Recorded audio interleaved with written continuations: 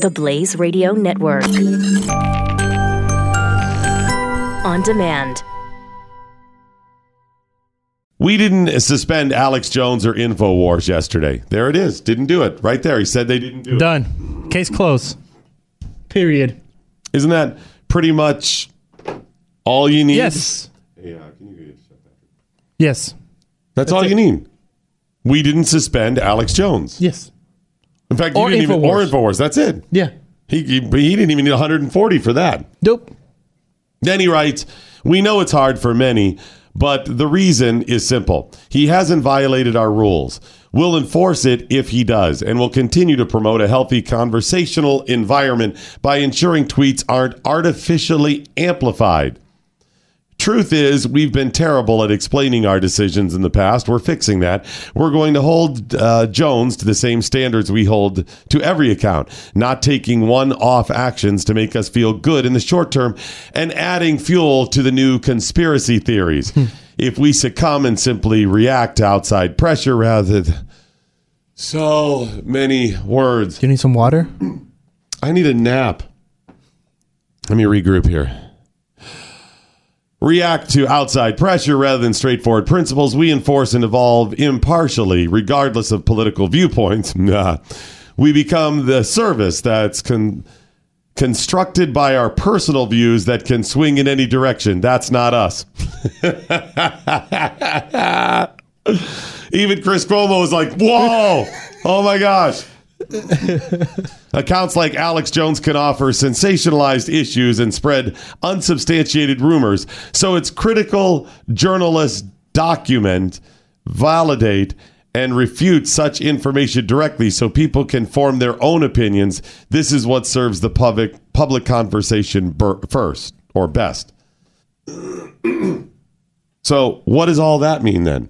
I have no idea. I stopped listening. Again, we didn't suspend Alex Jones or InfoWars, and then all of this.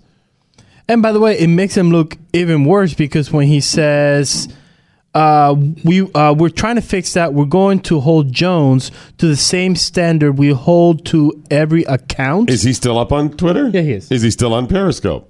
I don't know. I think he was as of yesterday. I don't know. But you this is stupid because you don't hold people to the same standards. They don't. We've seen that. Sarah Young still has an account, but Candace Owen got suspended for 24 hours. Wow, you're right. And by the way, did James Gunn get suspended? No. Twitter? James Gunn did not get suspended. So You're not holding people to the same...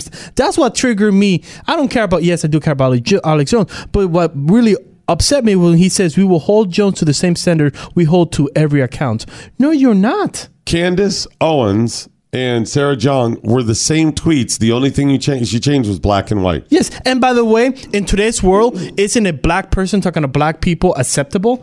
The black people are the only one that can say the N-word. So Why did you suspend Candace Owen? All she did was switch white to black. Both female, both minorities. Yes. Right. So you're not holding people to the same standard. Now, Candace Owens was only down for a while, but at least it was down. But the point is, it was down, not at least, but at least it was down. Right. Yeah, they didn't take Sarah Young's down at all. No, even when the controversy popped up. Yes. Where's the consistency at, Jack? So that's what I don't believe, that this is just a publicity stunt, because you got this where he says we will hold Jones to the same standard we hold to every account. And you're going to love this. He linked to Twitter's rules. Yes, he did. And the heading for it is the Twitter rules, a living document. It evolves, Chris. It's constantly growing. Just like the Constitution, right? Right, exactly. And it evolves so quickly. The Twitter rules, it evolves so quickly that it only takes minutes, and it'll evolve from a Sarah Young to Candace Owens. Just minutes. Yeah. He listed as part of the Twitter rules some examples of how our rules have changed. Okay. In August 2013, we added a section explicitly prohibiting, quote, targeted harassment to the Twitter rules under the abuse and spam category. In 2015, we added a separate abusive behavior section. In 2016, we shared more details around hateful conduct and how we enforce policy violations. Since then, we've updated the list of abusive behaviors we prohibit, including unwanted sexual advances, posting or sharing intimate photos and videos. Last year, we expanded hateful conduct and media policies. Isn't that all the same thing? Yes. This is so annoying. What it is, the evolution that he's talking about, the living document, is more of the same. It's Jack's personal oversensitivities, his hypersensitivities. He's a progressive. He's over-emotional and hypersensitive. And he gets triggered when he sees whatever it is in the news. And me too. Hashtag me too. Let's give him their own little power fist. Hands up. Yeah, perfect example. Remember when he tweeted out about eating at Chick-fil-A? And he got bombarded from that? Right. And he deleted it and then apologizing for eating at Chick-fil-A. Yep. So the living document actually works real well for him. Yes, it does. Because he's not consistent. Yes. He just gets hurt. Imagine being that's your life, that you wake up in the morning and everything triggers you for some sort of emotional breakdown. I would be doing everything I could to change my progressive ways. Is there some sort of conversion therapy I can go to? Yeah. What do I have to do? Because I would be tired of being triggered like that. Imagine waking up with some sort of mental disorder. Well, Chris, you got PTSD. Yeah, I do. I still have it.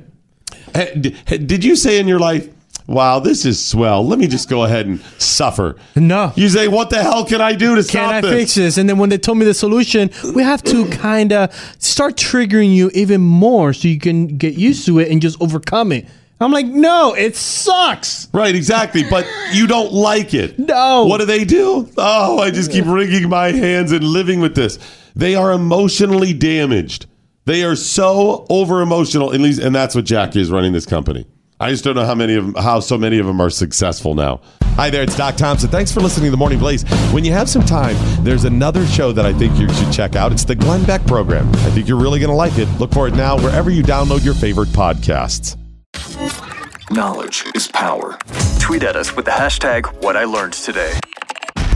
This is The Morning Blaze with Doc Thompson on the Blaze Radio Network.